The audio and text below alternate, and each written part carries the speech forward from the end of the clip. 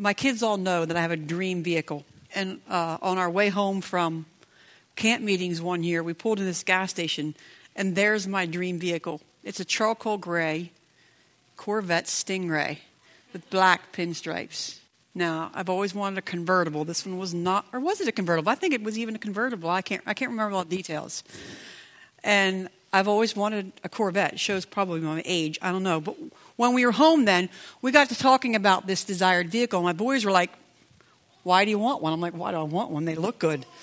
And they're like, well, wouldn't you? And they would want one for the power and the motor. I'm like, they were like, come on, Mom. You're at a stop sign, and there's somebody next to you. You're not going to rev your motor and take off as soon as the light turns green? No, I have no need to. You're not going to want to show somebody the power that's in the motor? No, I have no desire. The vehicle for me is just because I like the way it looks. I really wouldn't want it. They were flabbergasted. I don't even know if they really believed me. They wanted it to show power. They were going to want the power on the motor was what they wanted the vehicle for. They wanted, well, not really a car, but in a pickup, they wanted to be able to go mudding, see how much dirt they could get on it, see how much they can pull, whatever. Power, and most of all, revving it up just to show the person sitting next to them on the road that their vehicle has power. If you can't get it, I'm not worried about it too much, but then I get my notes on there. I got a picture on here, and if we ever get it up, it's not a Corvette. It's actually a Dodge Viper. What are we doing? If we can't get it, don't worry about it. I'm not going to worry about it. A Dodge Viper has an 8.4 liter 10V10, sorry. That's how much I know about cars. I got my letter and my number mixed up. 640 horsepower. Now, there's some power in that motor, isn't there? But I want to talk about another kind of power that we have that sometimes we might not use. It might waste it as much as I would be wasting an 8.4 liter engine just to go to Walmart. And don't worry about it, guys. Sure. Yeah, I'm sure. That way I can read my notes better on here. I'm good. Just fine. I will disconnect this. That way I don't have to worry about my notes. I really wanted to show you a picture of this car. It was a beautiful Dodge Viper. Not a Corvette, but hey, I wouldn't mind the Viper. Just because it looks nice. Who cares about the power? Don't really care about the power. Anyway, so we are going to be talking about power. We're following this theme of carrying the kingdom and that we have power, authority. Picking up on I don't need that anymore either.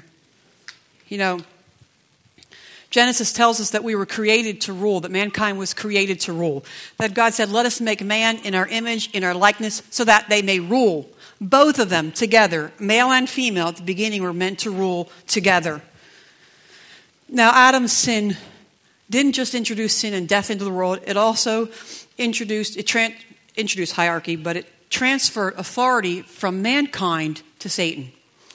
And we see several clues later on in Scripture. The first one we see Noah builds a boat, everything's flooded. God makes a covenant with Noah in Genesis 9 when Noah's getting off the ark. But the words, in that covenant, the words he uses are slightly different, but similar to the ones he says to Adam. To Adam, he says to rule, be fruitful, increase in number, fill the earth and subdue it, rule over the fish of the sea, the birds of the sky, and over every living creature that moves on the ground. And then he proceeds to tell them what they can eat. But now when Noah gets off the ark, it's slightly different. He says, be fruitful and increase in number and fill the earth. And then he goes on and tells them they can have more, they can have meat. There's no bit about subduing. There's nothing about ruling over anything. Because that had already been transferred. We see it again when Jesus is in the wilderness being tempted. He has 3 temptations. And in the third temptation, the enemy comes to him and says to him, he shows him all the kingdoms, takes him up on a high mountain, shows him all the kings in the world and says, all this I'll give you if you'll bow down and worship me. That temptation would have had no power if Satan couldn't make good on that. Satan had dominion. He had authority. The kingdoms were in his hand. Therefore, he could transfer that, give that to Jesus if Jesus would bow down to him.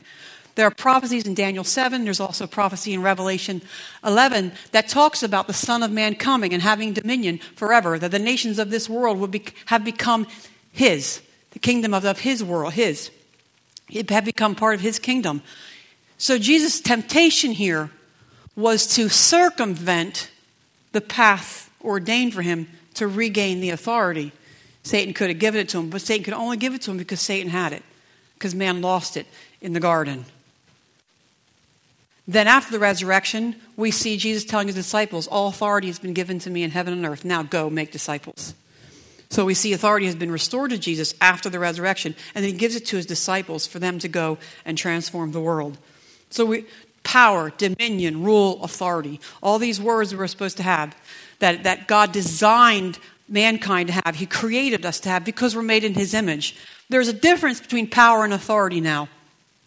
So I want you to think of traffic. A lot of traffic on the road. This intersection, it's busy. There's tractor trailers, there's pickups, there's cars, there's Dodge Vipers.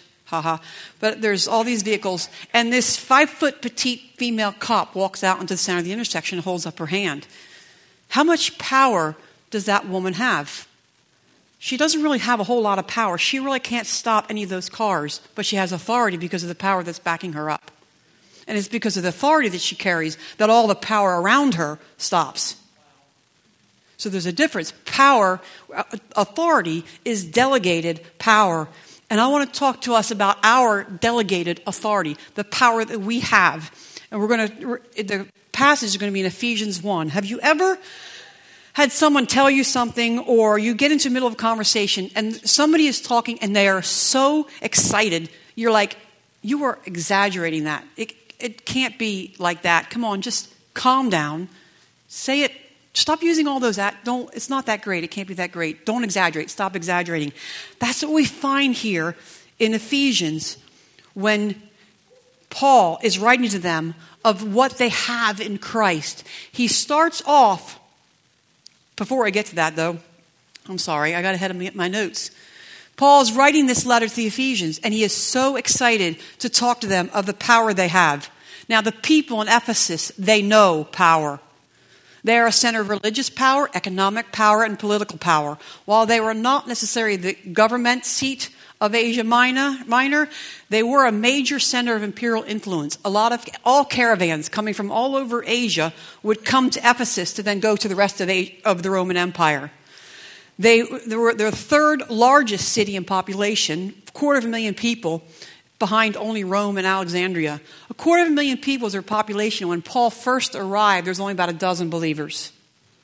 So he's talking to this small fledgling church in the midst of this center of power. But it wasn't just economic and political power. It was a hotbed for religious power. It was a hotbed. There's a lot of occultism. There's a lot of magical arts going on there. It was also the center of worship for Diana. Ephesus was founded by a tribe of warrior women known as the Amazons. They were powerful women who were warriors. Mythology, yes, but I mean that's their legend is this is what Ephesus is based on, was founded by these powerful women. It was a center of religious power because the temple of Diana or Artemis, depending on which one you go by, she had a temple there. When you're pulling in, Ephesus is situated, if you can picture, I can't lift this arm real, if you can, Italy and then Greece touching down, there's the Aegean Sea, across the Aegean Sea, Ephesus is here. When ships would sail into this harbor, there's a little harbor created by the Cayster River. When ships would sail into the harbor of Ephesus, the first thing their eyes would see was this looming temple of Diana or Artemis. It was huge. It was one of the 7 wonders of the ancient world. 425 by 225 feet with 127 pillars were 60 feet high. This imposing temple was visible far out to sea. So we have all this religious power going on in here, economic power, and we have political power. And this is the congregation, this small congregation that Paul wants to remind them. I know you see power all around you, but you ain't seen nothing yet.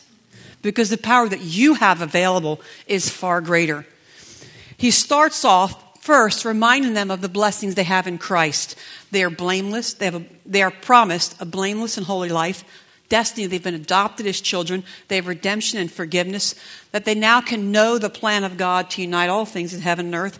They have the freedom to live for God's glory. And they have the promised Holy Spirit as a down payment for an inheritance. So he reminds them of the blessings that they have. And then he's praying for them. And in this prayer, he uses words in quick succession and superlatives. A superlative is an adjective that describes even more, that gives it more weight. And we're going to talk about those words. That's why I want to use PowerPoint so you could see them rather than just hear them. I'm going to pick up in verse 17. And I'm reading from the NIV. Verse 17 of Ephesians 1. I keep asking that the God of our Lord Jesus Christ, the glorious Father, may give you the spirit of wisdom and revelation so that you may know him better. I pray that the eyes of your heart might be enlightened in order that you might know the hope to which he has called you, the riches of his glorious inheritance in holy people, and his incomparably great power for us who believe. That power is the same as the mighty strength he exerted when he raised Christ from the dead and seated him at his right hand in the heavenly realms, far above all rule and authority, power and dominion, and every name that is evoked, not only in the present age, but also in the age to come. And God has placed all things under his feet and appointed him to be head over everything for the church, which is his body, the fullness of him who fills everything in every way. We read that lots of times without thinking too much because we're so familiar about it. Start off, there are two words of know here. His prayer is that they will know him. That know is an epignosis. It is a word that means experience, that you have firsthand knowledge because you have had contact with that. You have experienced it personally. It's not hearsay. It's not just something you know in your head. You've experienced it and you know it. And nobody can persuade you otherwise. This is the prayer that he has, that they will receive greater knowledge of God, that experiential knowledge. But then he prays that the eyes of their heart would be enlightened, that they would know. Now this know is an eido, E-I-D-O. It means to perceive. It means to comprehend. It's like a seeing that becomes a knowing. Kind of like when we say, I see what you're saying. Or I see what you mean. So it's a bridge between the physical sight with spiritual or mental sight. So he's wanting them to have this knowledge of God they experience, but through that the eyes of their heart would be open so they could perceive not what is, and he's not praying that these things he gives them. He's praying that they will understand that they already have them, that they can apprehend them, that they can comprehend them. And what are they? The first is the hope to which he's called us. This isn't just necessarily a hope of life after death, though it includes that. This is a hope, the reason he created us, this hope that we are to not necessarily heaven, but heaven here on earth, a uniting of all things, a new creation, a renewal of the creation of heaven and earth, heaven down to earth, his will on earth, just as in heaven. That's our hope. Not just that it happens, but that we are a part of it. This is the hope to which we are called. He also prays that they might know the glories of their inheritance. Now this inheritance, it's all that's his, which is grand enough, but it's also the inheritance of the promised land. The Old Testament talks about the promised land as their inheritance. Now we have the new covenant world as our inheritance. And the Holy Spirit, he says earlier, is a down payment for that inheritance. This new covenant world, if you want to read what it's like, is described in Isaiah 65 and Revelation 21 and 22. Now, it's what we have now. It's what he wants us to know, that we have this inheritance now, and it's available to us now. This inheritance, all that is his, everything, but also this new covenant world that we get to be a part of. And then he uses these whole bunch of words, all piled on top. And they're all different words, but they all mean the same thing. They all mean power. He wants us to know this immeasurably greatness, the immeasurable greatness of his power. That word immeasurable is hyperbolo. It's where we get the word hyperbole. So a hyperbole is an exaggeration. It means a huge amount. You can't say it. It's just a whole lot. Immeasurable. Greatness, that word is megathos. We understand what mega means. Mega means really big, a lot, great. Okay, power, we're familiar with this word power, this dunamis. So what he's saying is he's using a hyperbole, this immeasurable. You can't be measured. It's beyond what you can understand. This greatness, putting these two words together, of his power. And you can see he's starting to exaggerate it. But if that exaggeration isn't enough, he starts to describe it. And how does he describe it? By using four other words that are words that also mean power, according to the working of his great might, or his mighty strength. Working is energy, God's power at work in and through us.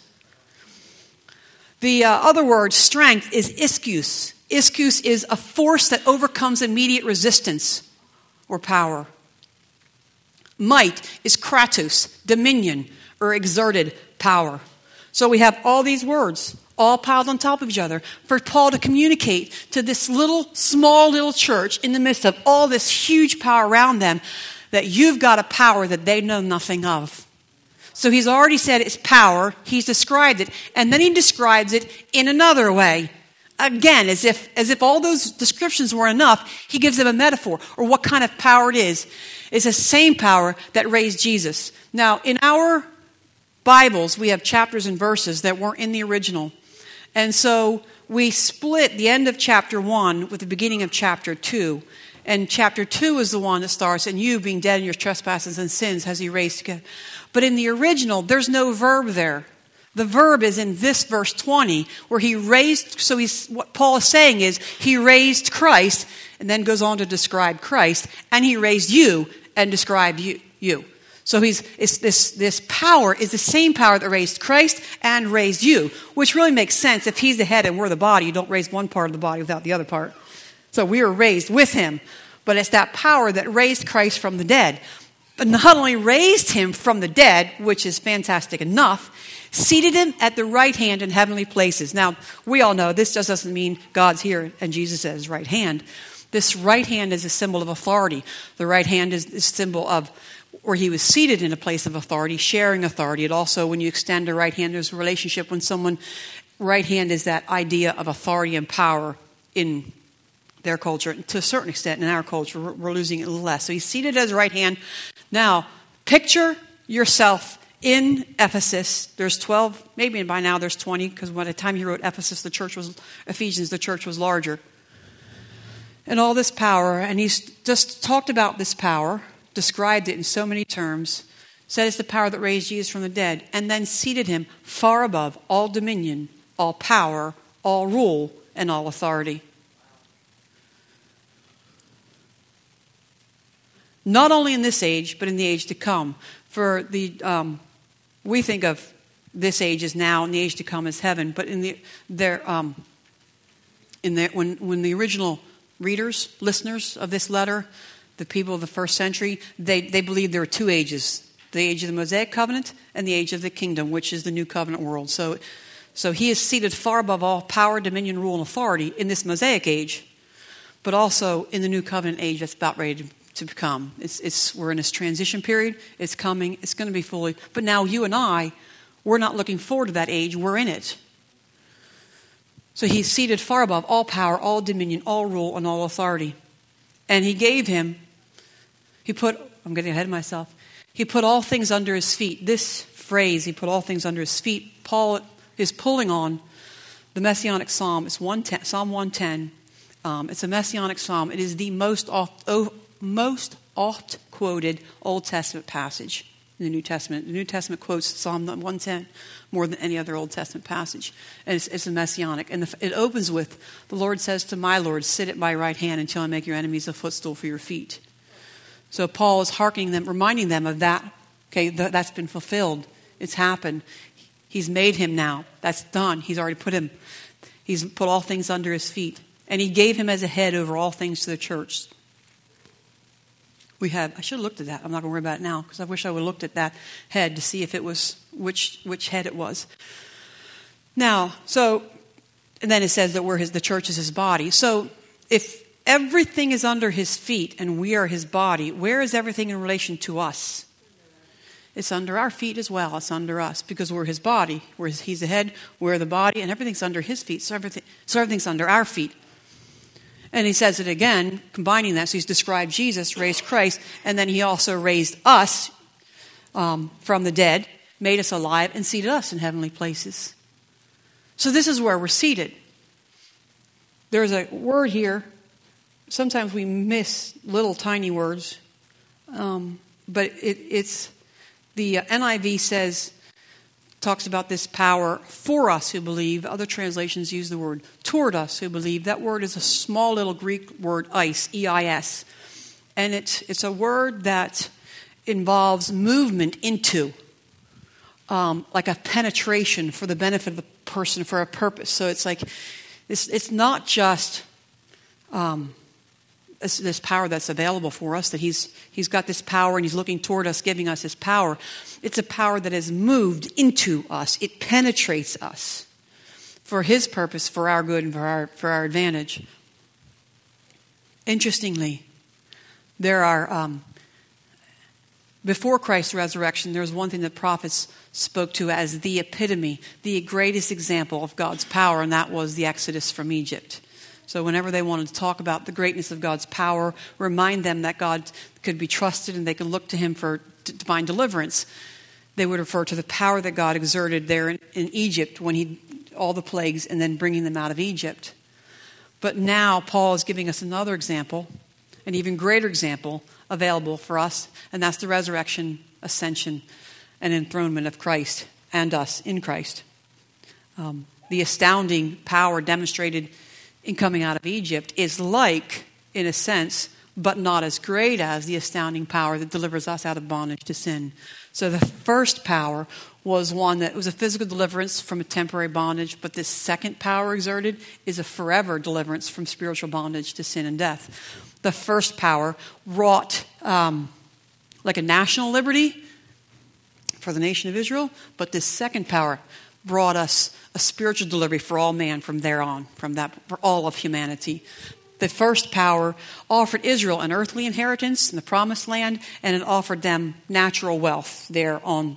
But the second one gives us a spiritual inheritance of all that is his, the promised land, this new covenant world that is available to us every day of our lives. Now, we talk about this power when we talk about raising the dead, healing the sick, casting out demons, calming storms, but it's just as much power to love your neighbor, to love your enemies, to forgive those who hurt you, to give when you have nothing to give. It's just as much power. It takes just as much power to strengthen us to face our fears, to strengthen us to persevere when we feel like quitting. So in talking about power, I don't want us to limit it to those grand, impossible things that we think of. Every day you need this power at work in you, and it's there if we can remember it and comprehend it and access it. But I realize that it's easy to have a pep talk here Sunday morning and think, yes, I got this power, good, and we go home and suddenly we're trying to remember what was said and what we thought because we're hit with something and we're discouraged. I'm saying this whole message at a time that this is how high my shoulder can get. And when I extend it out, I can't twist my hand around if my arm was extended. So I don't have a whole lot. So when I talk about this power to heal, I know I have authority to heal. I know I have power I still haven't seen it. And it's those moments that we wonder, really? Is this really true?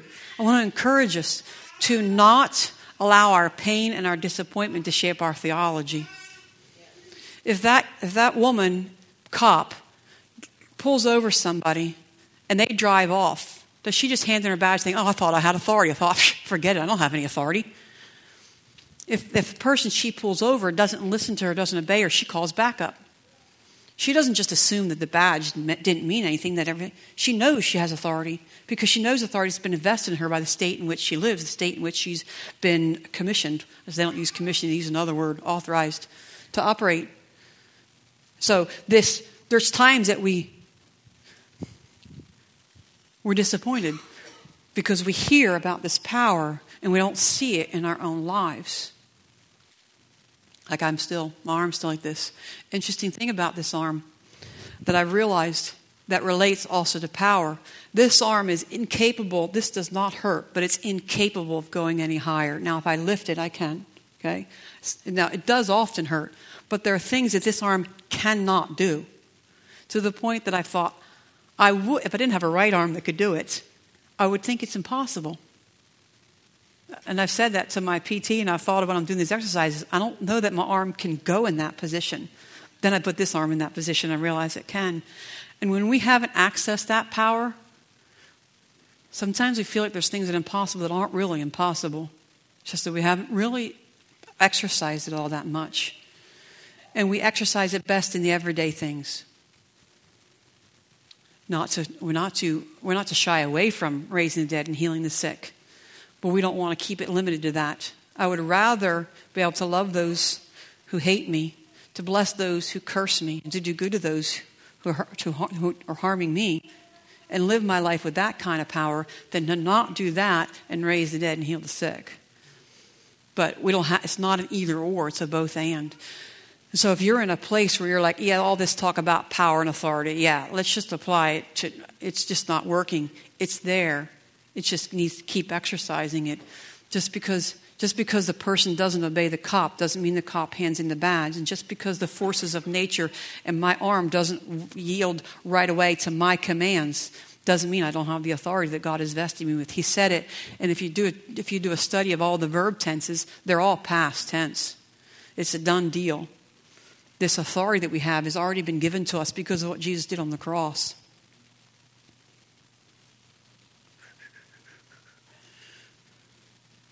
This renewing of, some people will say, well, what if it's not God's will for you to be healed? It is God's will for me to be healed because this is a sign of decay. This is a sign of creation dying. And His will is the renewal of all creation. His will is the uniting of heaven and earth. So anything that is not of heaven is not of His will. It just might take more time. I might need backup. I'm going to have to constantly keep on. Your cop doesn't always pull somebody over and everything is done in about 5 minutes. Sometimes there's an ordeal they got to go through to finally get that person to submit to it, to him or her. So it's easy for me to forget. It's easy for us to forget the power that's available to us. And when we forget it and we don't access it, then we end up not being able to do things that we should be able to do, or things feel impossible that aren't really impossible. There are some people that healing the sick doesn't seem impossible. Sometimes it feels very impossible to me. Raising the dead feels very impossible to me, but Smith Wigglesworth, didn't he raise 100-some people from the dead? I heard everybody told a testimony of this guy that's, if I remember the story correctly, the guy was rotting when he was raised from the dead.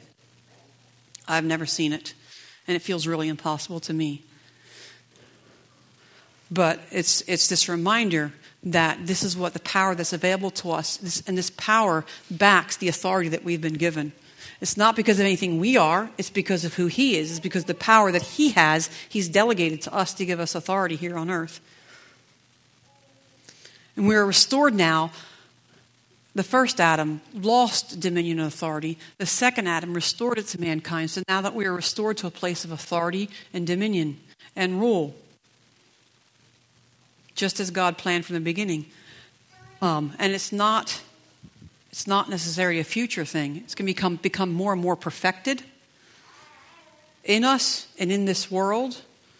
And I believe as we exert our authority more and more and more, I think the enemy's voice is going to get more and more shrill. And the pockets of evil are going to get smaller and smaller, but they're going to be really dark in those small pockets. But I'm one of those Pollyannas that believes the world is actually getting better.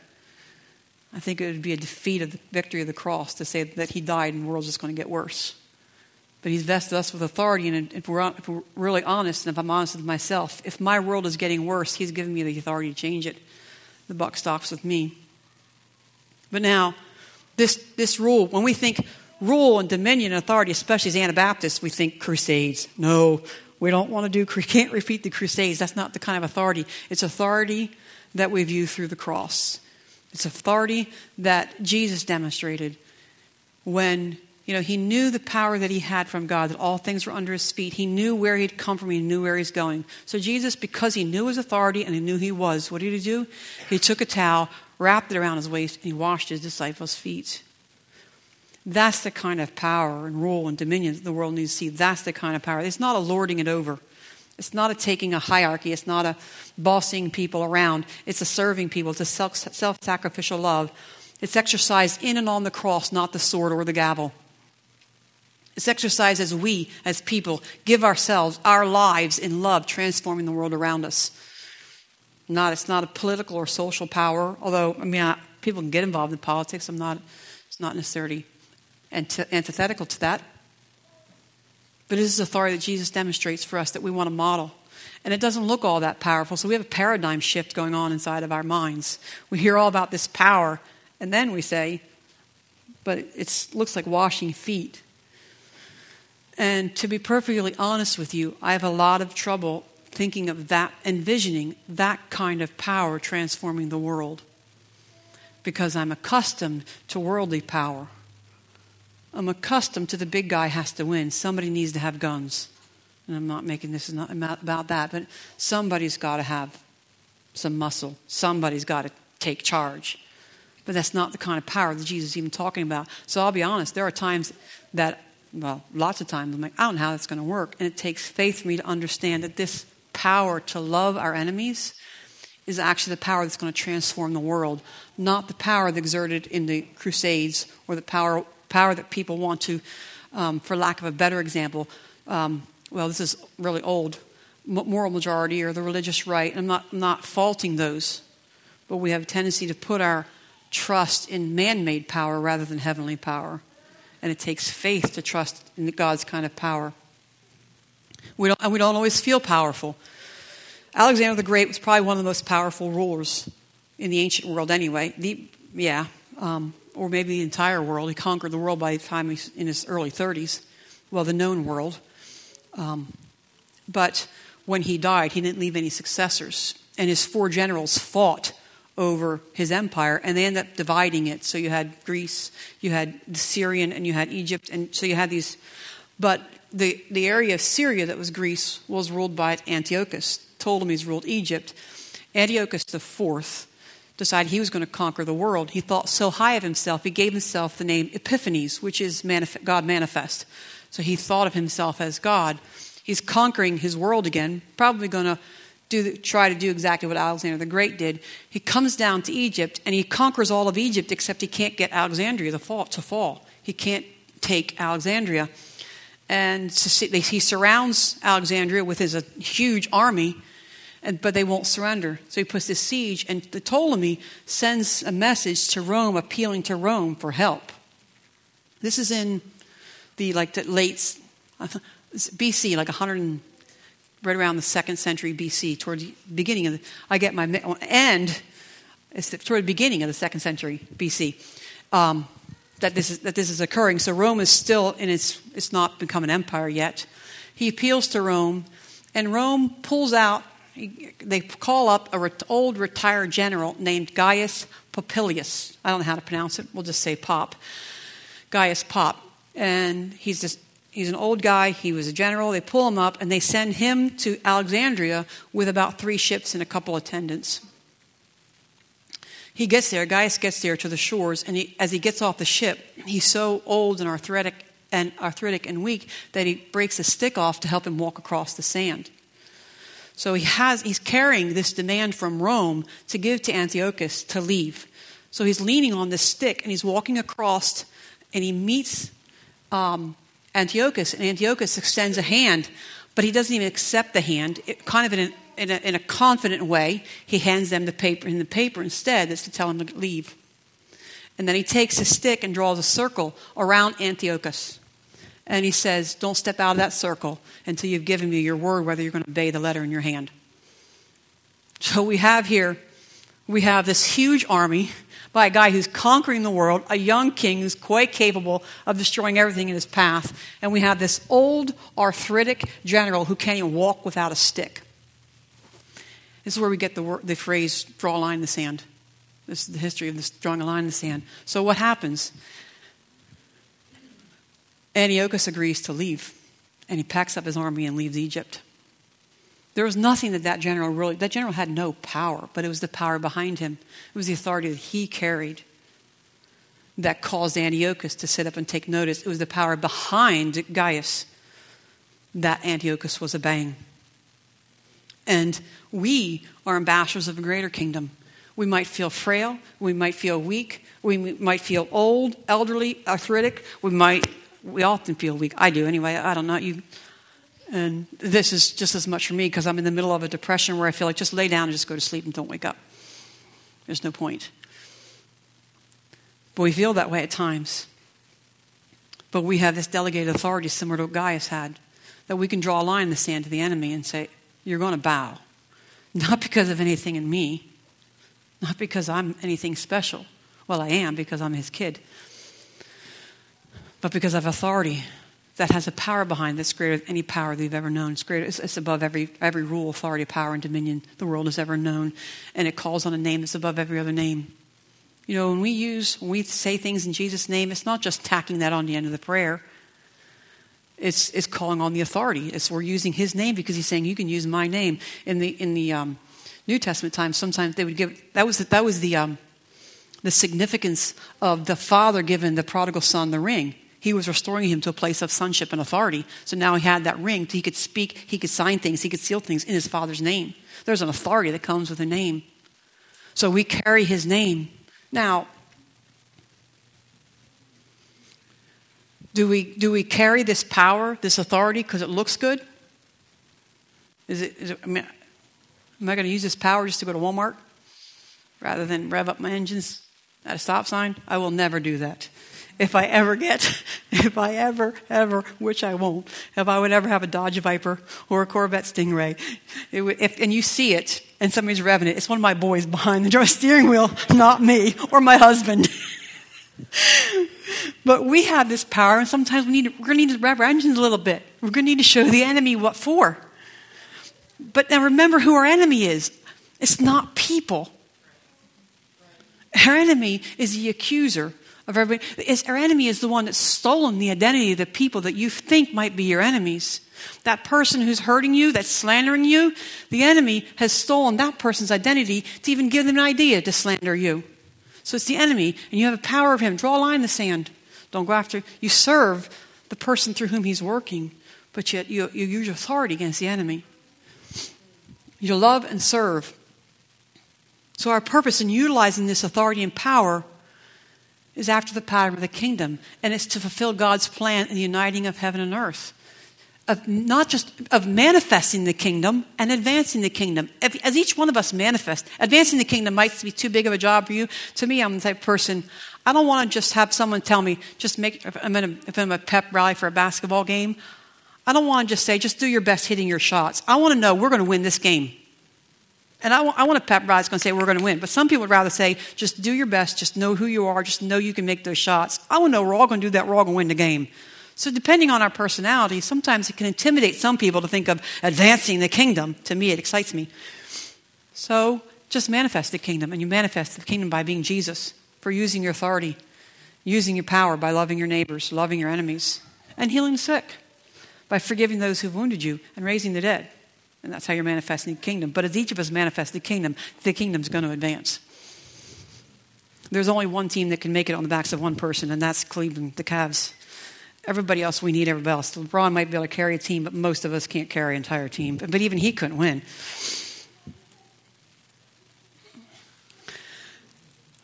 So we have this power, and what are we going to do with it? Are we going to see what's available to us? Are we going to see what we can do with this power? Or are we going to bury it? And again, I'm going to remind us again, I'm not talking about us all leaving here and going to the hospital and healing all the sick, although that would be a fantastic thing. I'm talking about going home and loving your husband or your wife when they're yelling at you. I'm talking about doing the dishes when you don't feel like it. I'm talking about serving someone you don't want to serve. I'm talking about forgiving someone who hurt you a year or so ago and you can't quite let go. I'm talking about that just as much. In my opinion, sometimes that takes more power. Everybody thinks you're great when you raise the dead. But what happened? They want to know all about it. What did you do? What did you say? But when you forgive someone, it's a power that most people don't see. Just that they might still see the fruits of it, though. It's time we did some mudding. It's time we saw the depth of the muck that we can drive through. It's time we used the power under a hood, far bigger than an 8.4 V10 engine, more than 640 horsepower, to see what we can do. When we are fully conscious of the divine power behind us, and of the authority that God has delegated to us, we can face the enemy without hesitation, without fear. And we can do damage to the empires of this world. I want to, if the prayer team can come up, I'm just going to pray a prayer. And if something in here rings a bell to you, or if you're feeling particularly weak and you need to be strengthened, or you're forgetting about this, or maybe you just need prayer for healing, or you just need encouragement, I encourage you to come up. Yeah, okay. Go ahead. Yeah, go ahead now, yeah. And I'll pray then when we're done. You're done.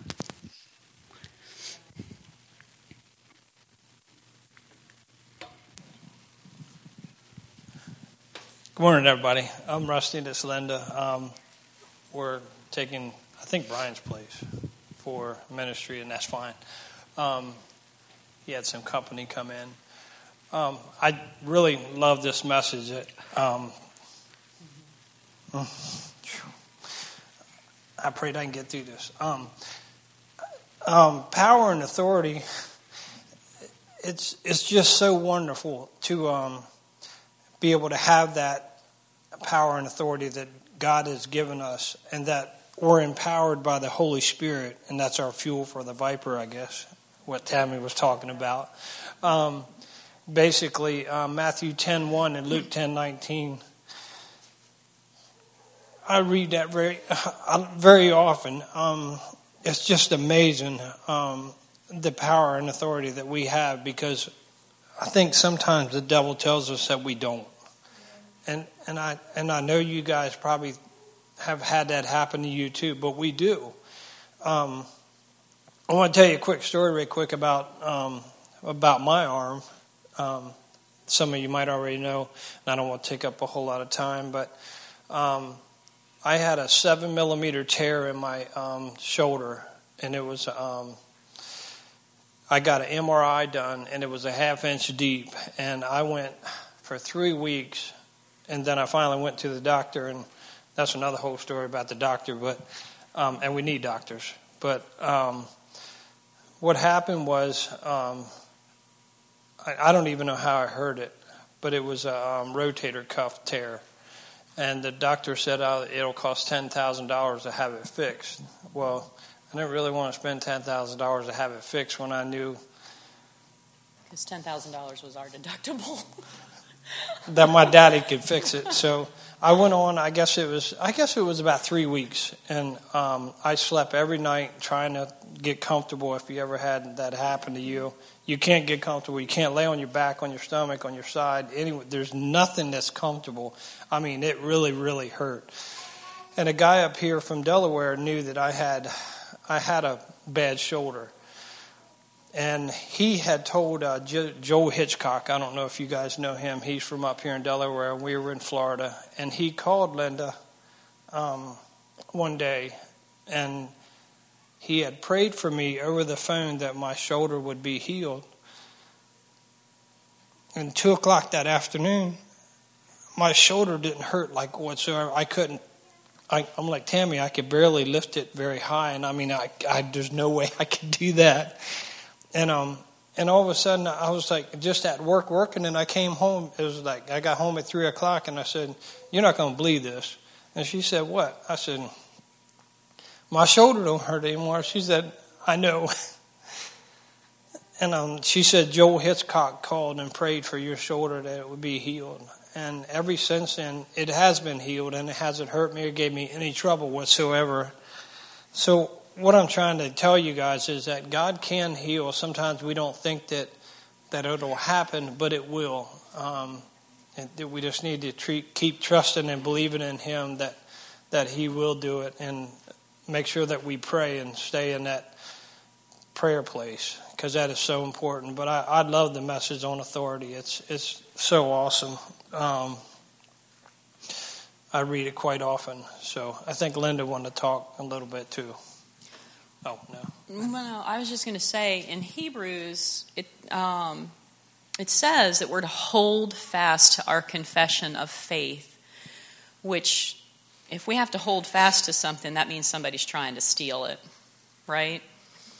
So weeks went by of laying hands on him, praying, declaring that he was healing, and we saw nothing.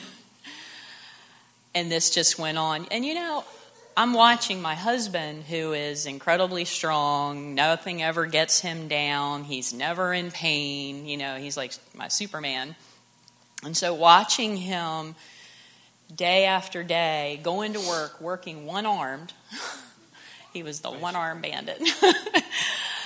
And not complaining, but I'm watching him every night. He can't sleep. He can't get comfortable. And I'm trying not to move because I don't want to hit him and make it worse. And we're laying hands, and he's going up front for healing, and he's getting hands laid on him. And You know what? We had to hold fast to that confession. Were we expecting a phone call? You know, obviously God put that on Levin's heart. Talk to Joel. Joel's from South Africa. He lives here now, and he's a healing evangelist. He calls, and my first thing is, Rusty's not here. And he said, that doesn't matter. And I was like, okay. And I honestly, to be really honest, just saw, well, okay, that's great. You're praying for him. Thank you. That was it. I didn't feel anything. I didn't even call him to say, hey, Joel just called to pray for you. How you feeling? Because he had had so many prayers and we didn't see anything. But he never gave up. He kept saying, I know God's going to heal me, even though we made an appointment, because I started feeling like, you got to get the surgery. You got to get this surgery. You can't live like this. And we did make the appointment. It never happened, thankfully. And he even said, I'm healed. You can't call and cancel that appointment. I was like, let's wait a couple days. Let's give it some time. And he's like, no, God has healed me. Call and cancel that appointment. I am not going in for surgery. So hold fast. Don't give up. Don't think that God is not hearing your prayer. Why did it take 3 weeks, 4 weeks, whatever? It seemed like it was a whole lot longer than that. I don't know. We don't have those answers, but we do know that God is faithful. Mm-hmm. So remain faithful, remain expectant, and your miracle will show up. That's our power. Heal or power to love? Power to face tomorrow, power to forgive. I invite you to come up while I'm praying. Father, I ask that you would give each one of us a spirit of wisdom and revelation so that we might know you better, not just know you in our heads, but experience you, to have contact, personal, firsthand knowledge of you, and that would grow and grow. And I pray that you would open our eyes, the eyes of our hearts, so that we would know and perceive and comprehend the hope that you have called us to, the riches of the inheritance, the glorious inheritance that you have for us. And that we would know and comprehend and begin to access this immeasurable great power you have in toward us who believe, this power that you use, that mighty strength that raised Jesus and us, the power that has set Jesus above every rule and power and dominion and authority. I pray that we would begin to comprehend this and that we would access it in our everyday lives, and that we begin to see that power is good for healing the sick and loving our enemies. Let's not put it in a box. Pray that you would remind us, Holy Spirit, of this power that's available in those moments when we feel powerless. I ask that you would seal any seed or any truth that from today you would seal it in our hearts and in our minds, that the enemy wouldn't steal it, and that we would hold fast to our confession, and that we would hold fast to the faith that the power that raised Jesus resides in us, and that we have the authority to draw a line in the sand and command the enemy, to command sickness, to command things to bow. In the name of Jesus, amen.